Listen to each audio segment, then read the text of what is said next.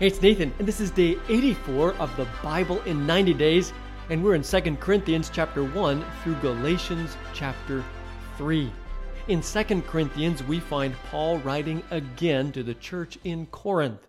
Let's get started. In 2 Corinthians chapter 1, after his opening greeting, Paul writes, "Praise be to the God and Father of our Lord Jesus Christ, the Father of compassion and the God of all comfort, who comforts us in all our troubles, so that we can comfort those in any trouble with the comfort we ourselves receive from God." Several lines later, Paul says that in Asia they were under great pressure, far beyond our ability to endure, so that we despaired of life itself. But this happened that we might not rely on ourselves, but on God, who raises the dead. On him we have set our hope that he will continue to deliver us as you help us by your prayers. Paul proceeds to inform the church that his plan to visit Corinth had not gone as expected.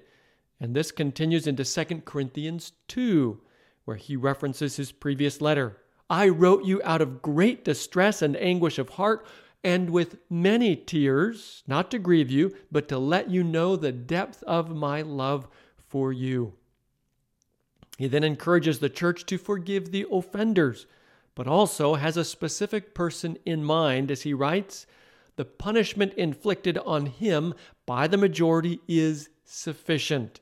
Now instead, you ought to forgive and comfort him, so that he will not be overwhelmed by excessive sorrow." He then relates a disappointment experienced in Troas. He could not find Titus, and then writes, "But thanks be to God, who always leads us as captives in Christ's triumphal procession and uses us to spread the aroma of the knowledge of him everywhere." 2 Corinthians 3, "You show that you are a letter from Christ, the result of our ministry, written not with ink, but with the Spirit of the living God, not on tablets of stone, but on tablets of human hearts." A few lines down, Paul makes this important observation. God has made us competent as ministers of a new covenant, not of the letter, but of the Spirit. For the letter kills, but the Spirit gives life. He then observes, "Now if the ministry that brought death, which was engraved in letters on stone, came with glory, will not the ministry of the Spirit be even more glorious? Therefore, since we have such a hope, we are very bold. Now the Lord is the Spirit, and where the Spirit of the Lord is, there is freedom. And we all, who with unveiled faces contemplate the Lord's glory, are being transformed into his image with ever-increasing glory, which comes from the Lord, who is the Spirit." 2 Corinthians 4 begins with Paul declaring, "Therefore, since through God's mercy we have this ministry, we do not lose heart." Yes, they have faced challenges. The God of this age has blinded the minds of unbelievers so that they cannot see the light of the gospel. At the same time, however, Paul declares with confidence, "We have this treasure in jars of clay to show that this all-surpassing power is from God and not from us. We are hard-pressed on every side, but not crushed, perplexed, but not in despair, persecuted, but not abandoned, struck down, but not destroyed. Through their suffering, the life of Jesus was also revealed."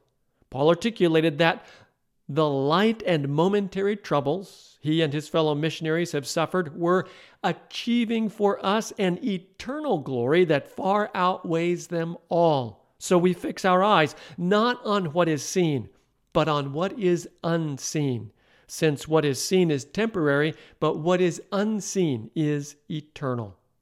2 Corinthians 5 finds Paul between two places.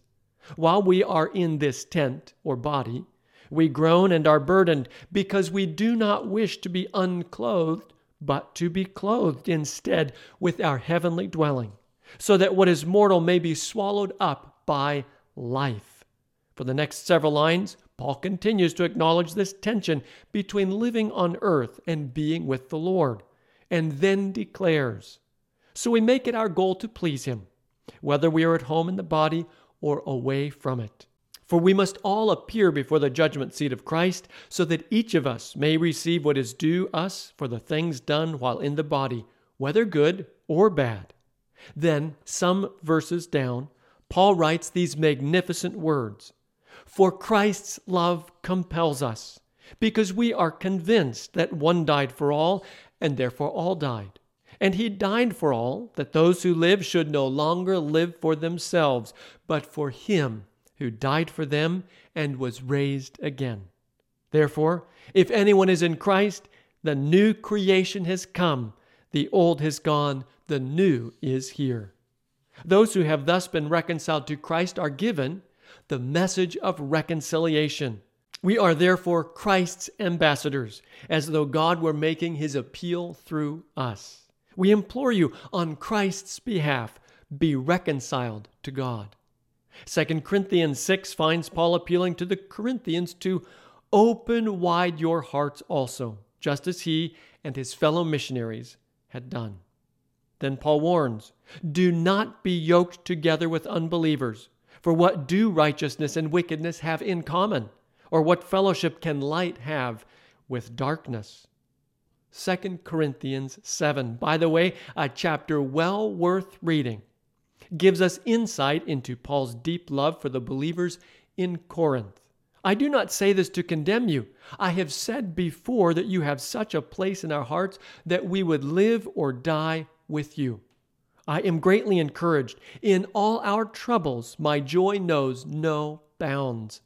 While they had been in great distress while in Macedonia, the arrival of Titus had brought wonderful news from Corinth about your longing for me, your deep sorrow, your ardent concern for me, so that my joy was greater than ever. Then Paul acknowledges he had once regretted the first letter he sent, because it really hit the church hard. However, on learning of their repentance, he no longer regretted it, because your sorrow led you to repentance. Godly sorrow brings repentance that leads to salvation and leaves no regret, but worldly sorrow brings death. The chapter ends with Paul talking about how richly blessed Titus had been by how the church in Corinth had received him. 2 Corinthians 8 begins, "And now, brothers and sisters, we want you to know about the grace that God has given the Macedonian churches. In the midst of a very severe trial, their overflowing joy and their extreme poverty welled up in rich generosity. And they exceeded our expectations. They gave themselves first of all to the Lord, and then by the will of God also to us." As Paul speaks of generosity, he points to Jesus. "For you know the grace of our Lord Jesus Christ, that though he was rich, yet for your sake he became poor, so that you through his poverty might become rich." He then encourages the church to finish the work of giving liberally, which they had begun the year before, not so that others might be relieved while you are hard pressed, but that there might be equality. After expounding briefly on this idea of equality, Paul proceeds to explain in some detail how he and his companions had arranged to ensure the safe and wise handling of all the contributions that would be given by sending Titus, along with a highly respected companion, to receive and transport the funds, ultimately headed for Jerusalem. 2 Corinthians 9 finds Paul continuing his explanation, especially noting his reason for sending Titus ahead. "I am sending the brothers in order that our boasting about you in this matter should not prove hollow, but that you may be ready, as I said you would be." The rest of the chapter is devoted to encouraging the believers to give generously and includes these lines. "Remember this, whoever sows sparingly will also reap sparingly, and whoever sows generously will also reap generously.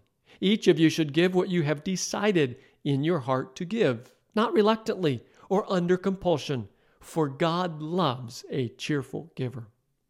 2 Corinthians 10 begins with an appeal. By the humility and gentleness of Christ, I appeal to you. I beg you that when I come, I may not have to be as bold as I expect to be towards some people who think that we live by the standards of this world. Paul then goes on to explain that the weapons we fight with are not the weapons of the world. On the contrary, they have divine power to demolish strongholds. The entire chapter is an apologetic for Paul and his fellow missionaries. So even if I boast somewhat freely about the authority the Lord gave us for building you up rather than tearing you down, I will not be ashamed of it. I do not want to seem to be trying to frighten you with my letters. And these lines, we are not going too far in our boasting. Neither do we go beyond our limits by boasting of work done by others. Our hope is that, as your faith continues to grow, our sphere of activity among you will greatly expand so that we can preach the gospel in the regions beyond you. 2 Corinthians 11 finds Paul expressing his deep concern that the believers in Corinth will be easily swayed by someone who preaches a Jesus other than the Jesus we preached. Paul acknowledges that he may be untrained as a speaker, yet contends, I do have knowledge. He then continues to defend his love for the church in Corinth, seeking to undermine false apostles, deceitful workers, masquerading as apostles of Christ, who were trying to steer the church away from the gospel. These false apostles were masquerading as servants of righteousness. Their end, however, will be what their actions deserve. Paul then dips into a bit of sarcasm, or as he refers to it, being a fool, behaving for effect by boasting of his apostolic qualifications. Here are a few lines, for example. I have worked much harder, been in prison more frequently, been flogged more severely, and been exposed to death again and again. 5 times I received from the Jews the 40 lashes minus 1. However, after extended bragging, again to make a point, he writes, If I must boast, I will boast of the things that show my weakness. 2 Corinthians 12, by the way, a chapter well worth reading, continues his boasting, again to make a point. Then he comes back around to the idea of boasting about his weakness, telling how God has taken steps to keep him humble, stating, I was given a thorn in my flesh, a messenger of Satan to torment me. 3 times I pleaded with the Lord to take it away from me. But he said to me, My grace is sufficient for you, for my power is made perfect in weakness. Therefore, I will boast all the more gladly about my weaknesses, so that Christ's power may rest on me. The chapter continues to the very end, with Paul expressing his deep, unwavering love for the Corinthian church. For example, so I will very gladly spend for you everything I have and expend myself as well. And this, we have been speaking in the sight of God as those in Christ. And everything we do, dear friends, is for your strengthening. In the final lines, Paul expresses his deep concern. I am afraid that when I come again, my God will humble me before you, and I will be grieved over many who have sinned earlier and have not repented of the impurity, sexual sin, and debauchery in which they have indulged. 2 Corinthians 13 contains Paul's final warnings, primarily reinforcing what he's already written. He hopes that when he comes to the church again, he may not have to be harsh in his use of authority. The chapter ends with final greetings and then these words to close both the chapter and the letter. May the grace of the Lord Jesus Christ and the love of God and the fellowship of the Holy Spirit be with you all. Next, we find ourselves in Galatians, a letter to the churches in Galatia. Galatians 1 begins with a brief yet beautiful greeting, and then Paul gets down to business. I am astonished that you are so quickly deserting the one who called you to live in the grace of Christ and are turning to a different gospel, which is really no gospel at all. Evidently, some people are throwing you into confusion and are trying to pervert the gospel of Christ. As in his second letter to the Corinthian church, Paul is again confronting false teachers who are working hard to undermine the gospel, undoing the hard-fought gains of Paul and his fellow missionaries. After calling the church to account for the rapidity with which they had turned their back on the gospel, Paul informs his audience, "I want you to know, brothers and sisters, that the gospel I preached is not of human origin. I did not receive it from any man, nor was I taught it. Rather, I received it by revelation from Jesus Christ." Following this assertion, he gives a detailed account of how his understanding of the gospel had developed, noting that after receiving his call to proclaim the gospel of Jesus, his immediate response was not to consult any human being. "I did not go up to Jerusalem to see those who were apostles before I was, but I went into Arabia." Galatians 2 begins with Paul continuing the story surrounding the development of his ministry and theology, and then getting back to the issue of false believers who had infiltrated our ranks to spy on the freedom we have in Christ Jesus and to make us slaves. Although, as Paul informs his readers, we did not give in to them for a moment, so that the truth of the gospel might be preserved for you. He then informs his readers that those who held authority in the church, a reference to church leaders in Jerusalem, he mentions James, Cephas, that is Peter, and John specifically, had recognized that I had been entrusted with the task of preaching the gospel to the uncircumcised. Paul then turns to an incident in Antioch where he had confronted Cephas, that again is Peter, for unfaithfulness to the gospel by giving in to the prejudiced behavior of some visiting Jewish Christians. In his rebuke of Cephas, Paul declared, "I have been crucified with Christ, and I no longer live, but Christ lives in me. The life I now live in the body, I live by faith in the Son of God, who loved me and gave himself for me." With these words, Paul was affirming the truth of the gospel which, by his actions, Cephas was denying, that we are justified by faith in Christ and not by the works of the law, because by the works of the law no one will be justified. Galatians 3 returns firmly to the issue in the church in Galatia. "You foolish Galatians, who has bewitched you? Before your very eyes Jesus Christ was clearly portrayed as crucified. Are you so foolish? After beginning by means of the Spirit, are you now trying to finish by means of the flesh?" He then argues carefully that righteousness is achieved by faith, not law-keeping, pointing to Abraham as his example. So also Abraham believed God, and it was credited to him as righteousness. He also noted starkly that all who rely on the works of the law are under a curse. Then he speaks to the promise of the Messiah. The promises were spoken to Abraham and to his seed. Scripture does not say, "and to seeds," meaning many people, but "and to your seed," meaning one person who is Christ. Then Paul addresses the lingering question, why then was the law given at all? It was added because of transgressions, until the seed to whom the promise referred had come. He also asserts, the law was our guardian until Christ came that we might be justified by faith. So in Christ Jesus, you are all children of God through faith. And that's all for today.